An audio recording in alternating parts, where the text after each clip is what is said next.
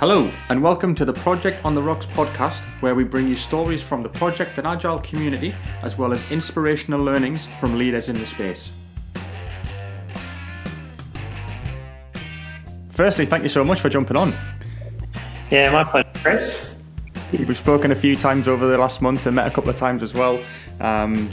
We've also, I guess, shared some stories to some extent around how bloody difficult it is to hire, and I guess that was the reason that we connected in the first place, right? Yeah, absolutely. It's a very interesting market at the moment, to say the least. It is. It's supposed to be a recruiter's dream when there's no candidates and everybody wants to hire, but it's not as easy as we all pretend that it is.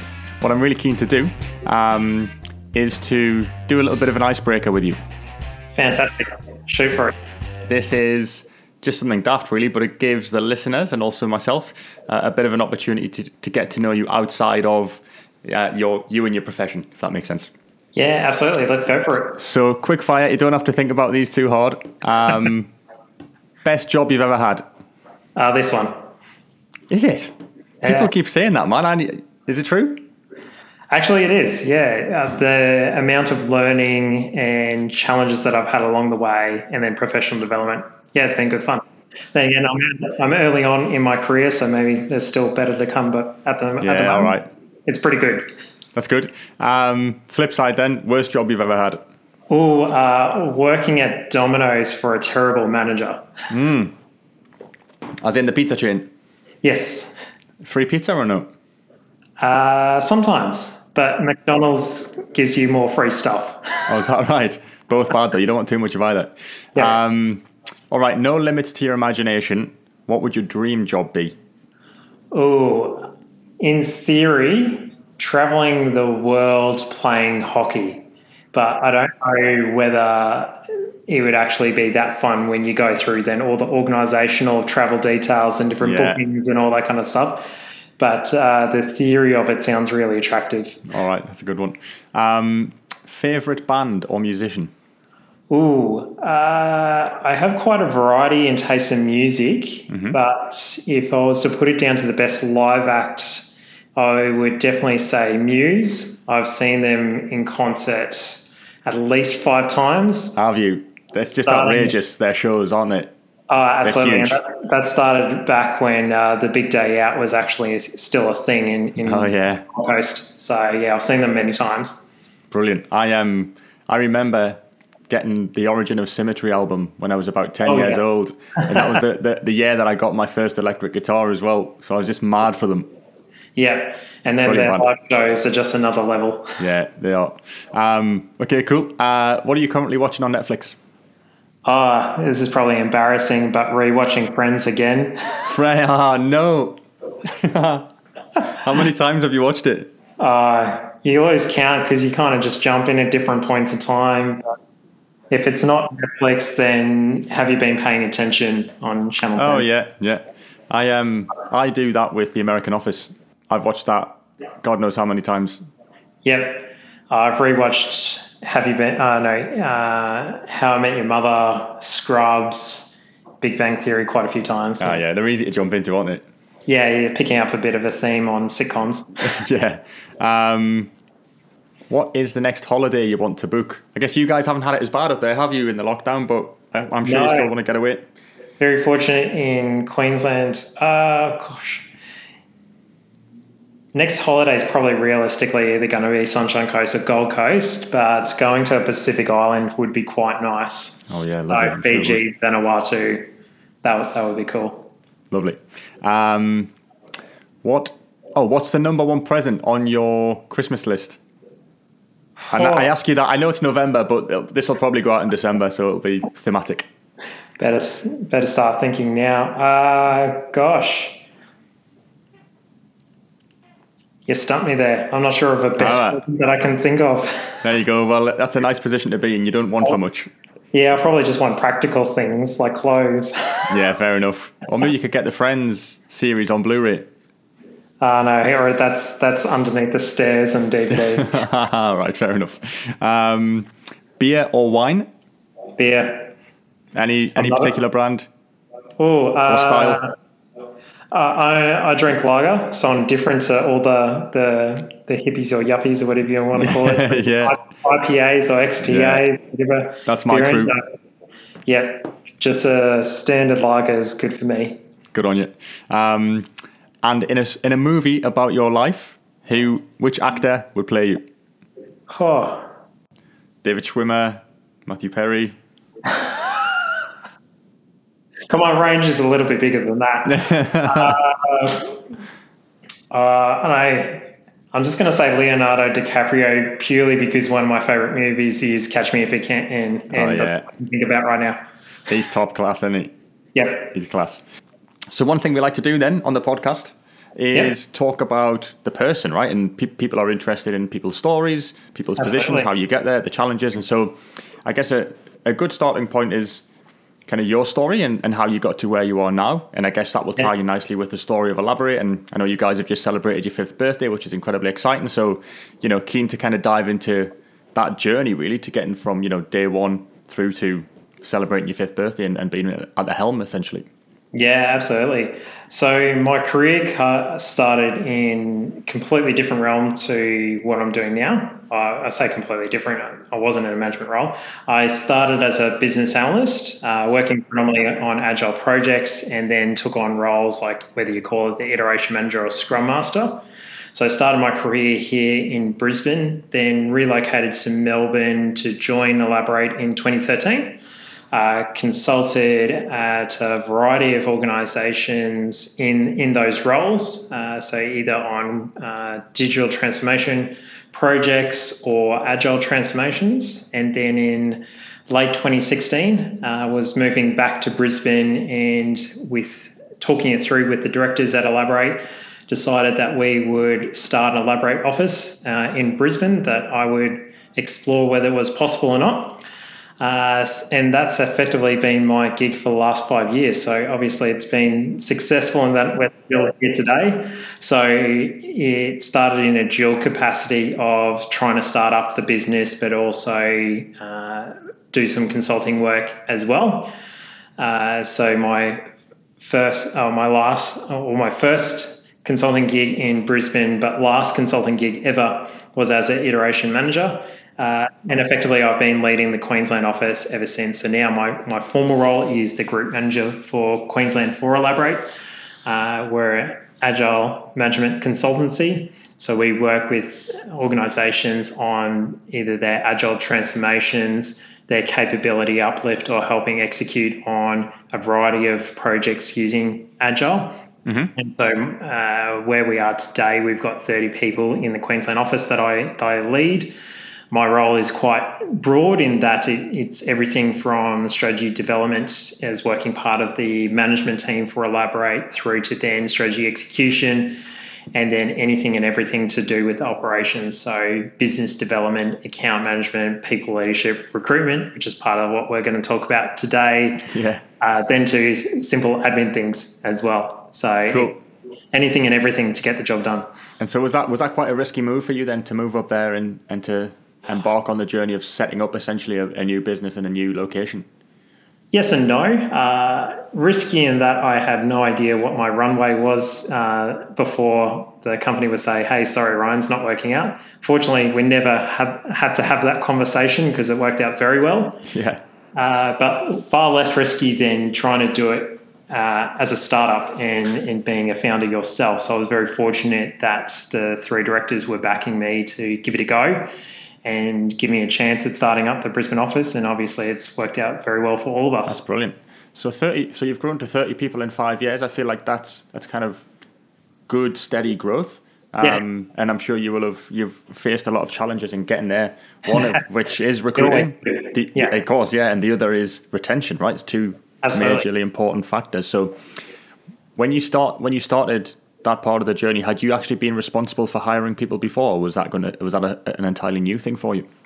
I'd been involved in interviews. So part of what is great about Elaborate in terms of how we hire is that the consultants, which I was as part of the time when I was working in Melbourne, are part of the process. Mm-hmm. Because we want the experts in their own field to select people who are also going to be experts to work with them, but also to decide, would I want to work with this person? So when I was consulting in Melbourne, I was involved in a number of different interviews and would provide my recommendation on whether I thought someone was a fit or not. Mm-hmm. But I was never responsible for the actual hiring decision at the end of the day, whereas in starting up the Queensland office, that's when I took on that responsibility. And yeah, certainly the first couple of, I would say actually no, the first hire was a nervous one because you want to make it the right decision. And particularly when you're in such an early stage, you're like, oh, is this going to be the right person to work with me?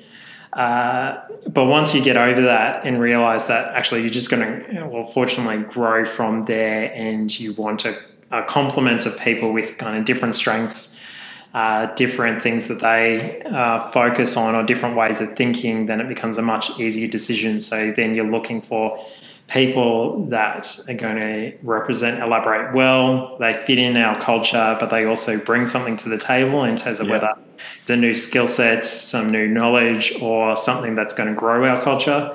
Then it becomes a lot easier.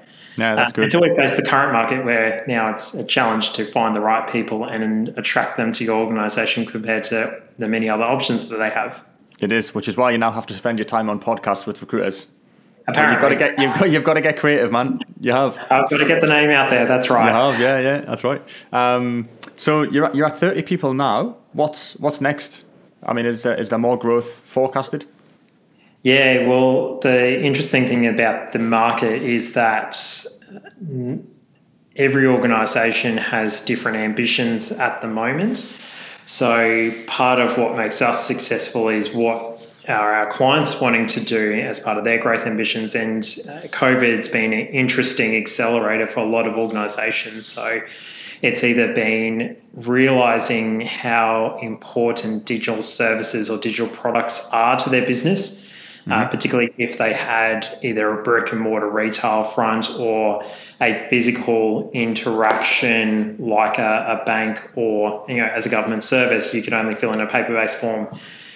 When none of us were able to be in person together, if you had that gap in terms of a digital offering or service, it meant that you couldn't operate as an organisation. So that's certainly been an accelerator for a lot of organisations to realise the importance of digital as part of their strategy. But then also it's created a lot of opportunities as well. The pivot to remote working or hybrid working part, office part, online, wherever you are, has opened up a lot of opportunities. And so there's a number of organisations trying to take advantage of that. And so that's accelerated maybe some of their longer term strategic objectives into realising that they can capitalise at the moment if they're the first one to market or quicker to the market. So that's having a compounding effect on the whole market, that everyone has that sort of driver, which is leading to high demand for our services to support them in their journey on that, whether it's improving the way of working so they can be more productive with the people that they have, or helping them deliver a digital transformation. And then we're also got the flip side of it, where you have a constrained market in terms of people available, because we've had the borders shut. And so now we're in a very interesting space where there's not enough people for the amount of work. So in terms of answering your original question of our ambitions, it's to be able to support our clients with their growth ambitions, and therefore we're going to grow with that. Yeah, that makes sense. And have you got kind of figures and targets in mind, or are you happy for that to be organic to an extent whereby you'll grow as the needs grow? I think any organisation, particularly a consulting organisation, is going to have figures and targets and all that kind of thing. So absolutely, and they're quite ambitious for this year, but that makes it a good challenge as well. So. Yeah, for sure. Yeah. And so the flip side of this, and it's probably something that organisations actually aren't talking about enough, in certainly that's the way I'm finding things at the moment, is the retention piece. So you've got 30 people now. And the reality of it is they're good people. They will no doubt be getting phone calls from, my peers, and also your competitors, no doubt. So how do you ensure that the guys that you've got, within the business are engaged and stick and want to be there? Yeah, that's definitely been a challenge for 2021, and I think a hangover effect from last year as well. So traditionally, we've had really good retention levels and culture within the Queensland office. So we started it in terms of thinking like a startup. Everyone was involved in the journey. Everyone had their own part to play. Everyone was very hands-on. And then with COVID happening, we couldn't meet face-to-face. And so where you would normally have that time where you'd have social catch-ups just to hang out with everyone on the team and get to know them better for anyone that's new, you then had to learn how to do that in an online setting, which was challenging in itself. And we had some of the team that were, absolutely. And we had some of the team that were onboarded completely remotely, and it wasn't as good of an experience because you just lost out on that kind of human interaction. It's really tough. So there's a lot of benefit of working remotely, but you do lose out on some of that relationship building side, which you can only get in person. Yeah, for sure. So did you have kind of creative online socials to keep everybody connected and together? Yeah, I think we did with most organisations is we probably went over the top with that in terms of, like in the peak of COVID in 2020, when a lot of organisations were fearing the worst. And so went hyper daily updates with the entire company on what's happening, how things are going, what's the outlook looking like, and then realising that people were suffering from Zoom fatigue as well. And so we tried to throw in, let's have a virtual coffee event. Attendance started to dwindle, including myself. I wasn't interested in it because I was like, I'm over having video. So funny, we found people started getting like webinar fatigue and whatnot as well. We try to take a lot of our events online, and it was really successful. And they were always going to be, we always kind of managed to get a good number of people turning up to our events, but we did see towards the end of lockdown that was starting to taper off, and people just were sick of it. They just didn't want to do it anymore. Yeah, that's right. And so I think that had a build-up effect as well as then towards the end of last financial year, so June this year, there was a lot of delivery pressure at multiple organisations where they're trying to play catch up and they went slow during COVID. And so that unfortunately had a negative impact on our culture. And so we did have some retention issues there. But what we've been working on for the last, I'd say, 6 months is rebuilding our culture, and can happily say in hindsight now or where we are today that I think we've done a really good job of rebuilding our culture. That's great. We're still going to have the ongoing challenge of retention, but the fact that we've worked as an entire team to rebuild that and have multiple strategies to get that point, and then have data to back up to say that we have made a dramatic improvement is certainly helping us for what could be happening in 2022, where that's brilliant. Everyone's talking about the Great Resignation, which I keep hearing it. I'm dubious as well. It's all a load of bollocks. It's just it's the latest buzzword, isn't it? Yeah, and it's already happening. Like everyone's talking about it's going to be this big major event next year, but I say, like we certainly went through some of those challenges earlier this year where we did with some people, and we had to focus on our culture and then focus on retention. So fortunately, we've done a lot of hard work to be able to do. That's good. Do that. Hopefully, it's setting us up for success in 2022. But this kind of big event happening, I'm a bit dubious about it. I'm dubious as well. And the thing is, we've got, the international borders are going to be opening. So there is going to be a bit of a refresh of the talent pool that we've had access to over the last 12 or 18 months. And that's going to change things significantly as well. Yeah, that's right. And the thing for us to be mindful of, as well as with borders opening up, it might mean that people who were intending on relocating from Australia to move somewhere else might do that. So I guess that's the other thing. That's right. One of the pros and cons of it. But it sounds like you've kind of looked inward during that period of time, which I think a lot of the best organisations have done, and sort of decided who you want to be, next year and the following years. And we were part of that as well. I don't know if I told you when we first started chatting, but Precision Sourcing, we're a 4-day week business on paper. Yeah, that's really cool. So we work Monday to Thursday. Every weekend is a long weekend. Technically, I mean, I'm still working most Fridays in some capacity, and we naturally have clients that we need to support, and we're conscious that we still want to deliver outcomes. But if you can manage your week effectively and appropriately, then in theory every weekend is a long weekend. And that was something that was kind of forced on us during COVID, in that we went down to 4 days with 4 days pay because we needed to be defensive. But what we realized is that in doing that, and I don't want to put ideas on the table for all your guys to come banging on your door on Monday morning, but effectively we found that productivity went up, and so we didn't want to change, and we've kept that 4 day week model. It's amazing. Yeah, that's really cool. It would certainly be a challenge to implement it in consulting spheres, but I'm sure.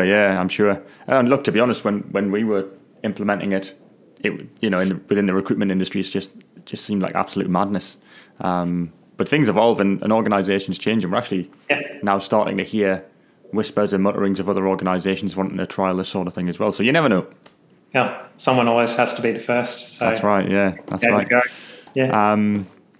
So some of our listenership, I say listenership, there's probably about 12 people who listen to the podcast currently, but we're very good at marketing. Yeah, exactly. So I think a lot of the people that we work with, or certainly that I work with, are in that kind of traditional project services realm, whereby, like yourself, they're coming from a business analyst or maybe a project management background, and they want to move into being a scrum master or being a coach. You've done that. So what advice would you give to those people who want to transition and want to step into these types of roles? Yeah, sure. So I'd start off with saying it's not going to be an overnight thing.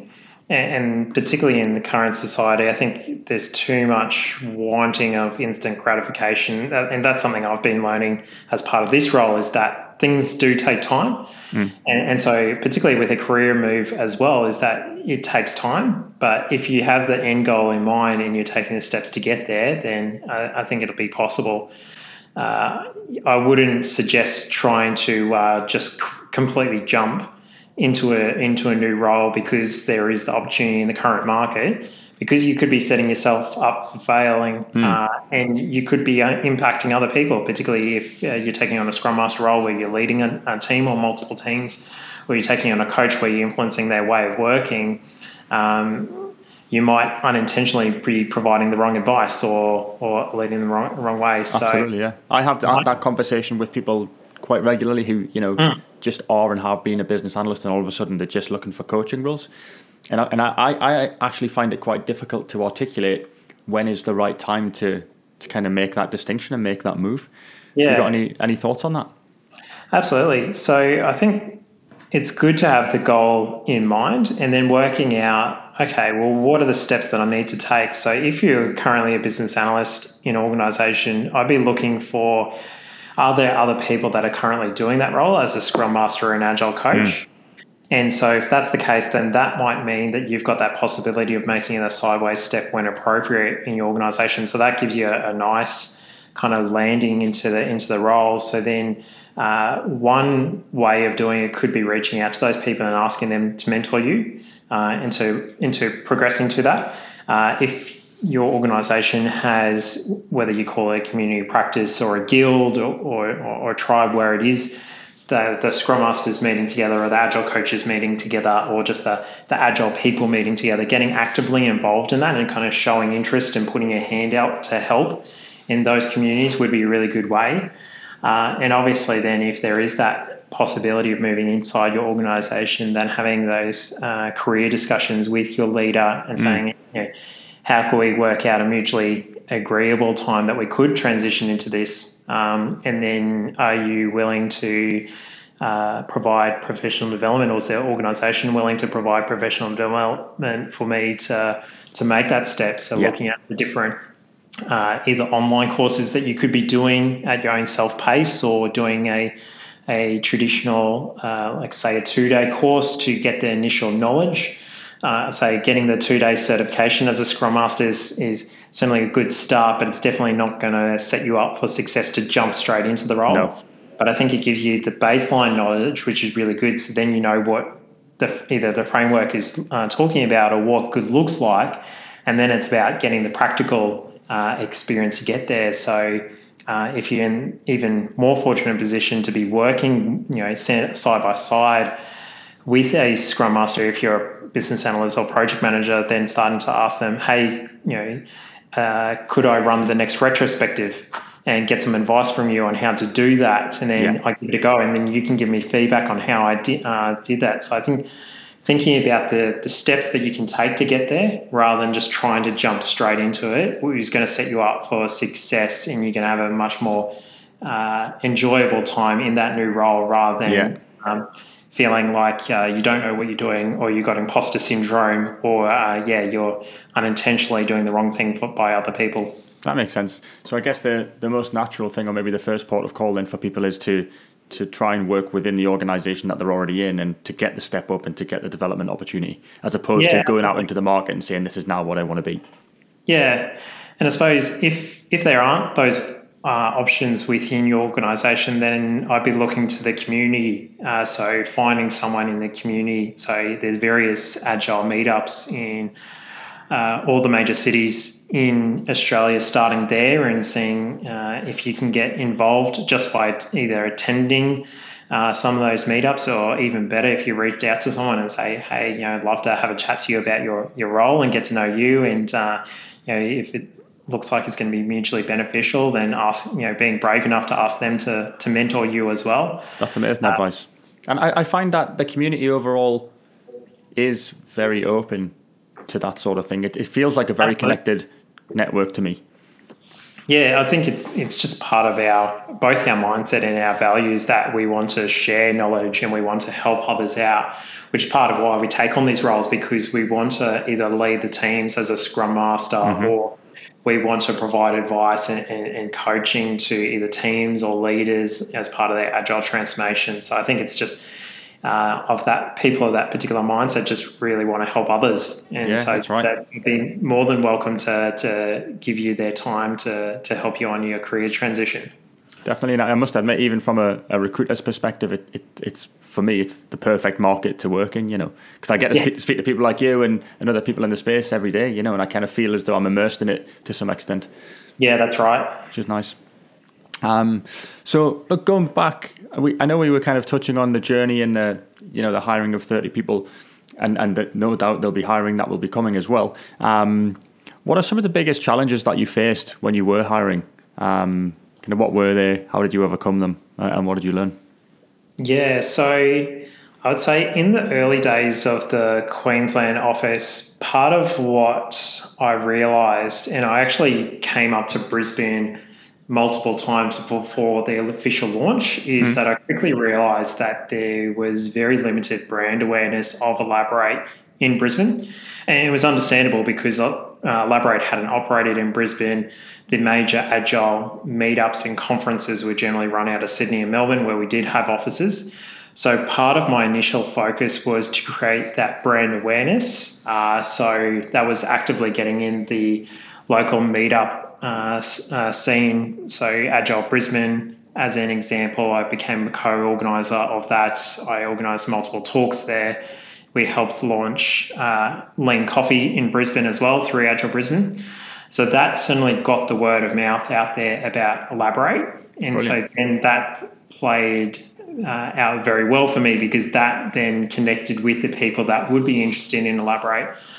So initially it was creating the brand awareness in order to attract people. And then once we got going, it kind of just snowballed from there, because we put such a heavy emphasis on getting the brand out there in the early days of the Brisbane office through meetups and through conferences, whether that was through speaking at them or sponsorship as well.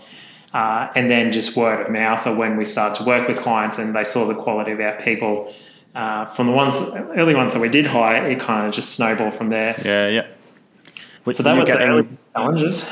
Yeah, you know what? I feel like you've attacked that perfectly. So bizarrely, I've only really just started to understand the power and the importance of LinkedIn. And as a recruiter, I'm just so far behind. Like all like you mentioned, the meetups are brilliant. I find that LinkedIn is probably the most important tool that I've got in my arsenal right now in terms of being able to interact with, because we've all got access to job seekers. Yes. Because they're being proactive and they're they're looking for roles and they're applying and they're speaking to me and they're speaking to you, but it's those other people who are, I guess we call them dormant talent, who are the ones that you probably really want and are the ones who are the most difficult to engage in. So you do have to think about creative ways to somehow get your brand, get your role in front of those people and engage them and excite them. Yeah, absolutely. And so that the power of the networking piece, even though you were doing that, physically with coffees and that sort of thing, I feel like that's the perfect way to start. Oh, that's right, because although there's a lot of benefit of doing in-person events, and we're talking about things and like the focus 5 years ago, you've got unlimited reach depending on how you approach things in an online world.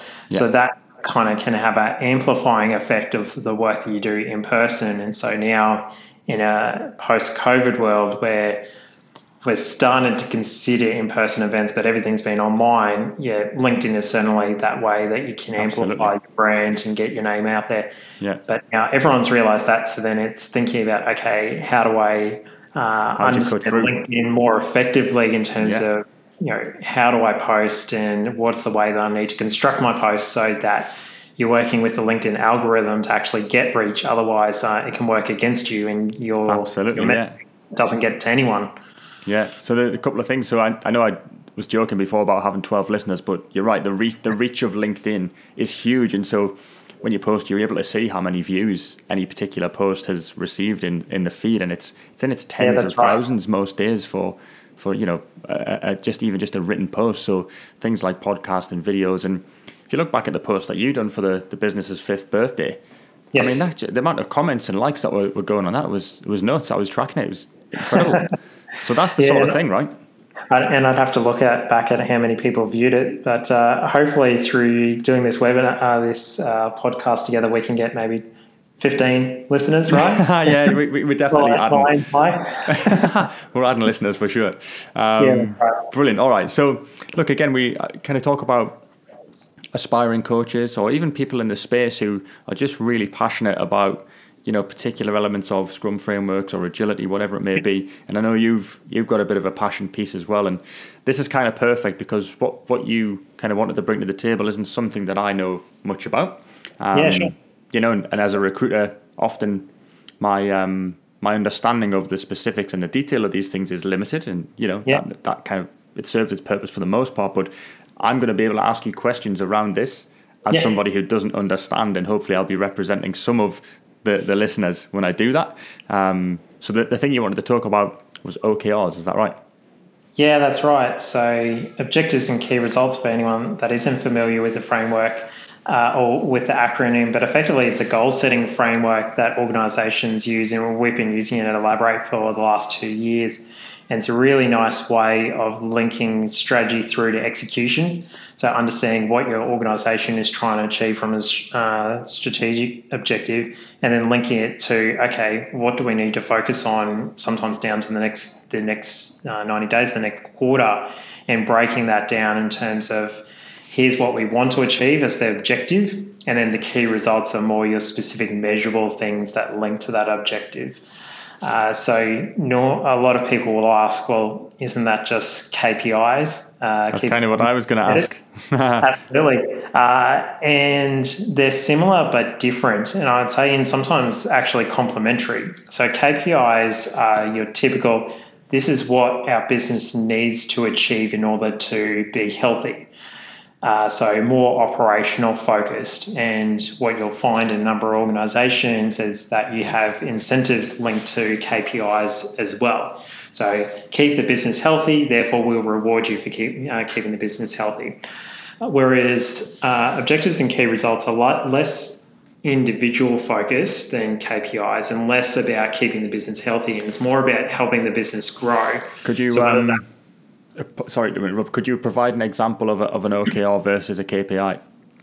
Yeah, sure. So KPI might be a specific revenue target or a specific headcount target, whereas and that's in order to continue to operate well as an organisation and be healthy. Whereas objective and key result might be thinking about, okay, what do we need to do that would help us to make that headcount growth in a more creative way. So think OKRs generally tie back to something that's going to create behavior change or step change within your organization.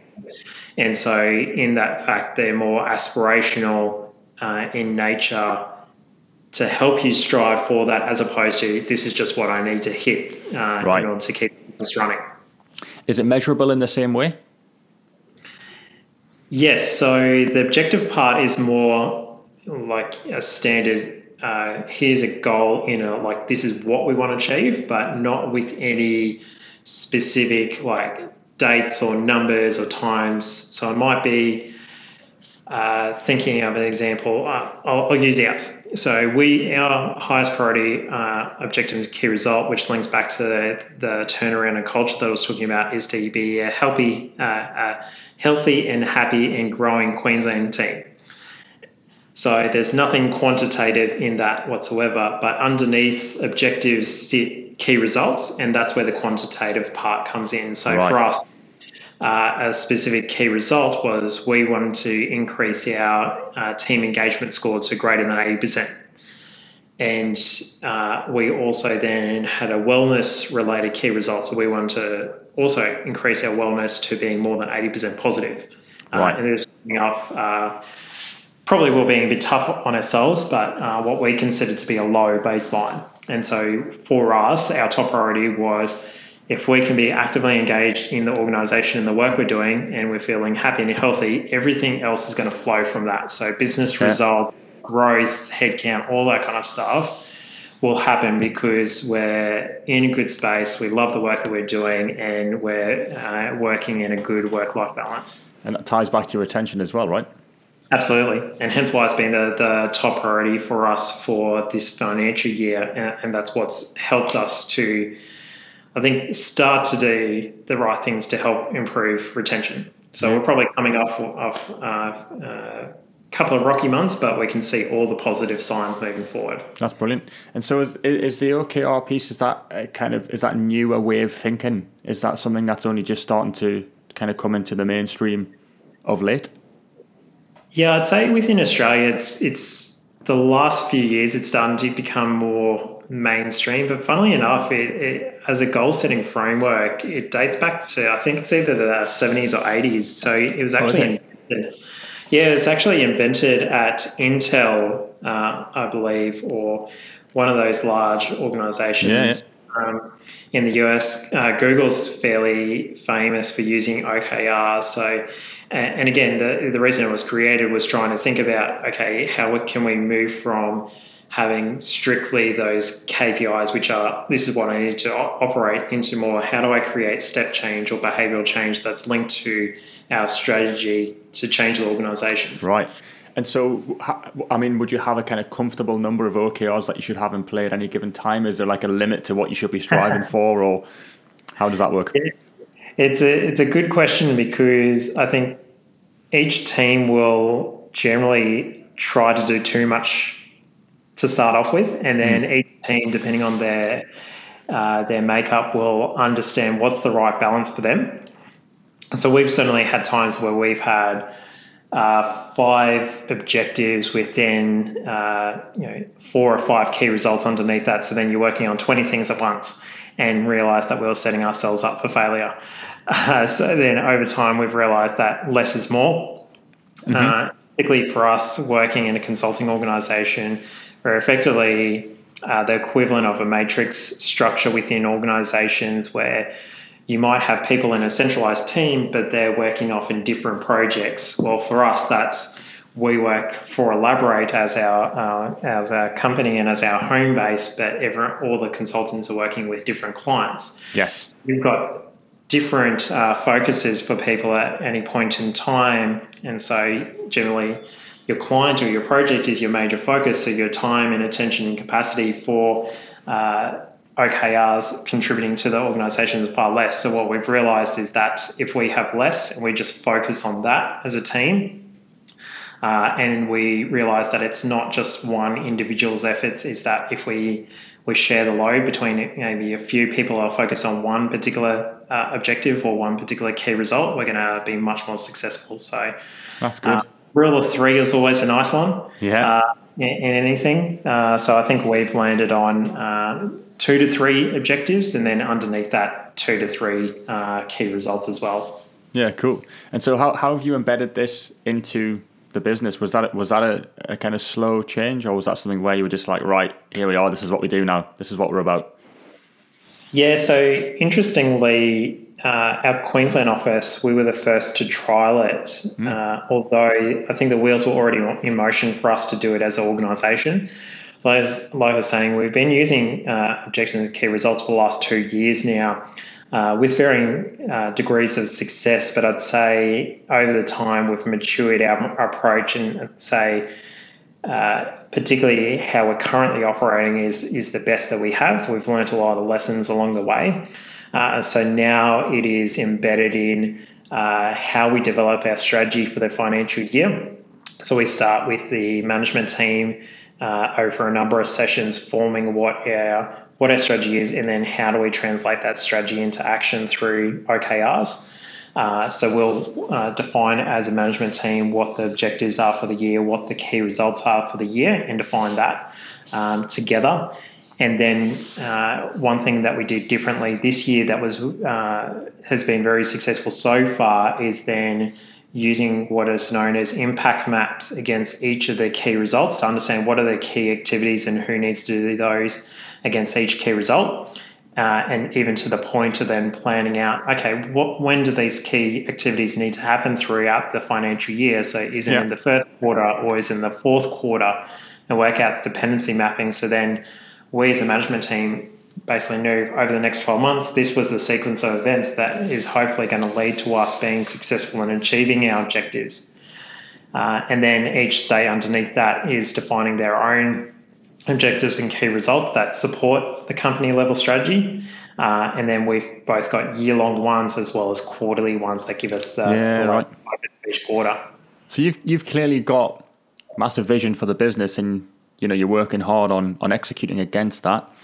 Yeah, that's right. You must have, I'm going to ask you if you have, a strong sort of leadership philosophy or some, and it might be hard to articulate. It might not be something you've thought about and put into words, but what do you think are the fundamentals of why, well, firstly, your leadership philosophy, and then secondly, how that's impacted the business? So I think one thing that OKRs enable or provide is transparency. And I think that's certainly been a leadership philosophy for not just myself, but at Elaborate, we've always been transparent. So the fact that we share, here's the full strategy, here's the full objectives and key results, here's even the impact maps that we, so show the working that we did, and here's then the sequence of activities for the year to show everyone this is how we're trying to achieve our strategy. And then, we can lead by example with explaining what the strategy is, and this is what your role is to play all throughout the financial year, has certainly set us up for success. What's been really beneficial for us over the last couple of quarters is then having active buy-in from not just the company management team, but the next layer down in terms of the local leadership teams. And so having them actively involved in understanding what the strategy is, in part defining what the objectives and key results are for each quarter, meant that we now have champions for each of the objectives and each of the key results. And so that's certainly creating a lot more I suppose traction for us, as opposed to it's seen as a top-down, this is just what they are, okay, you need to align this and think that I'm going to hit that. So there's a very important distinction there, isn't there? Yeah, that's right. And I think that's where OKRs are much more successful and differentiate themselves from KPIs. So generally KPIs are top-down, whereas where the real power of OKRs when done well is that it's a collaborative process. And so it's the people that are going to be executing on those OKRs actually understanding, okay, what's my role to play in executing on that strategy, and therefore defining here's what the objective is, here's the key results that we're going to measure ourselves by. So then they've gone through the process of understanding that and then go, okay, now I can just jump into the execution mode. You don't have, lose a month of trying to communicate what it is, and then everyone's still asking, what was that thing that you told us about a week ago? I can't find that document. Yeah, And you still have that challenge in a matrix organization, but when you have certainly that level of buy-in from your leadership team in the involvement of OKRs, I think that's going to set you up for success. Kind of feel like we would benefit, and I say we, I mean Precision would benefit from implementing this sort of thing, and perhaps we have got similar sort of thing in play, but maybe we haven't defined it as clearly. But it's certainly something we can look at. Yeah, I think the biggest benefit that we've seen across the company from implementing OKRs is creating alignment. So previously, when we didn't have OKRs, everyone would be working to their own drum, and everyone has their own little strategy and own little thing that they're trying to achieve. Whereas starting with, here's the company objectives, here's how each different group or function aligns to that, or it might be different department or different division aligns to that. And then you're actually talking about, okay, I need you to help me out with this and you need me to help me out with that. And yes, I was planning for that. No, I wasn't planning for that. Okay, let's have a chat about that. Yes. That creates a lot more alignment and everyone working towards the same thing as opposed to everyone running in different directions. Yeah, that makes sense. And so looking forward again then, we've talked about the growth of the business and how you intend to do that and the fundamentals that you've now got. You've looked internally. The business, I think, will grow and it'll be organic, it'll be thoughtful. What do you see as being the next thing in the agility space? What are you hearing on your client sites? What are they talking about? What have they got an appetite for?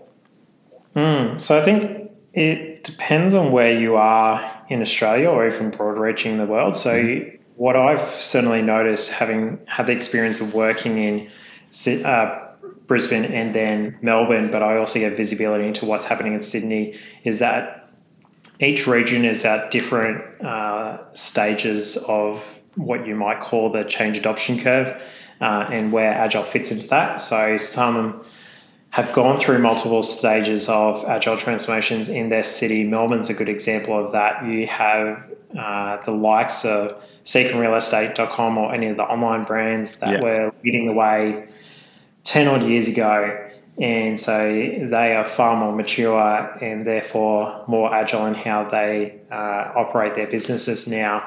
And we had the wave a few years ago where ANZ and Telstra were very public about their new ways of working as well. So for Melbourne, it's now almost what is beyond agile, to your point of your question.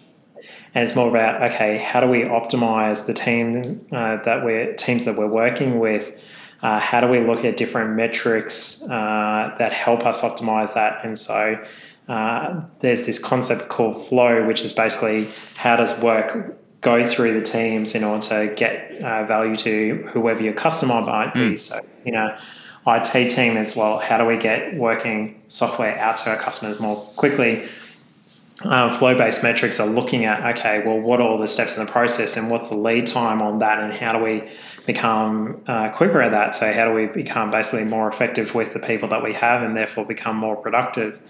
Whereas what I'm noticing in Brisbane is that we're not quite at that point, and that there's still organisations that are using traditional governance structures and processes. And so even in Sydney as well, I'm working with organisations who are literally like day one on their agile transformation, like first iteration. That's right. That's definitely the case still in Brisbane, and we do have a small subset that are as mature, if not more mature, than some organisations in Melbourne.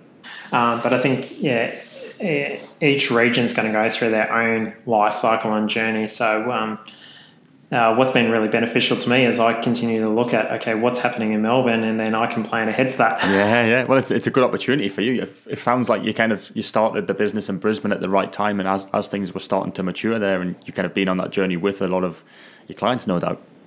Absolutely. Mate, that's brilliant. You've provided so much insight on a range of topics there. My pleasure. Super interesting, man. It's dead nice to... I know we've met a couple of times, but we've always had an agenda of sorts, and I feel like today we've just been able to shoot the breeze a little bit and have a bit of a chat. Yeah, good day. Which is nice, yeah. So, mate, look, thanks again. I know, a bit of prep, a bit of time invested in this.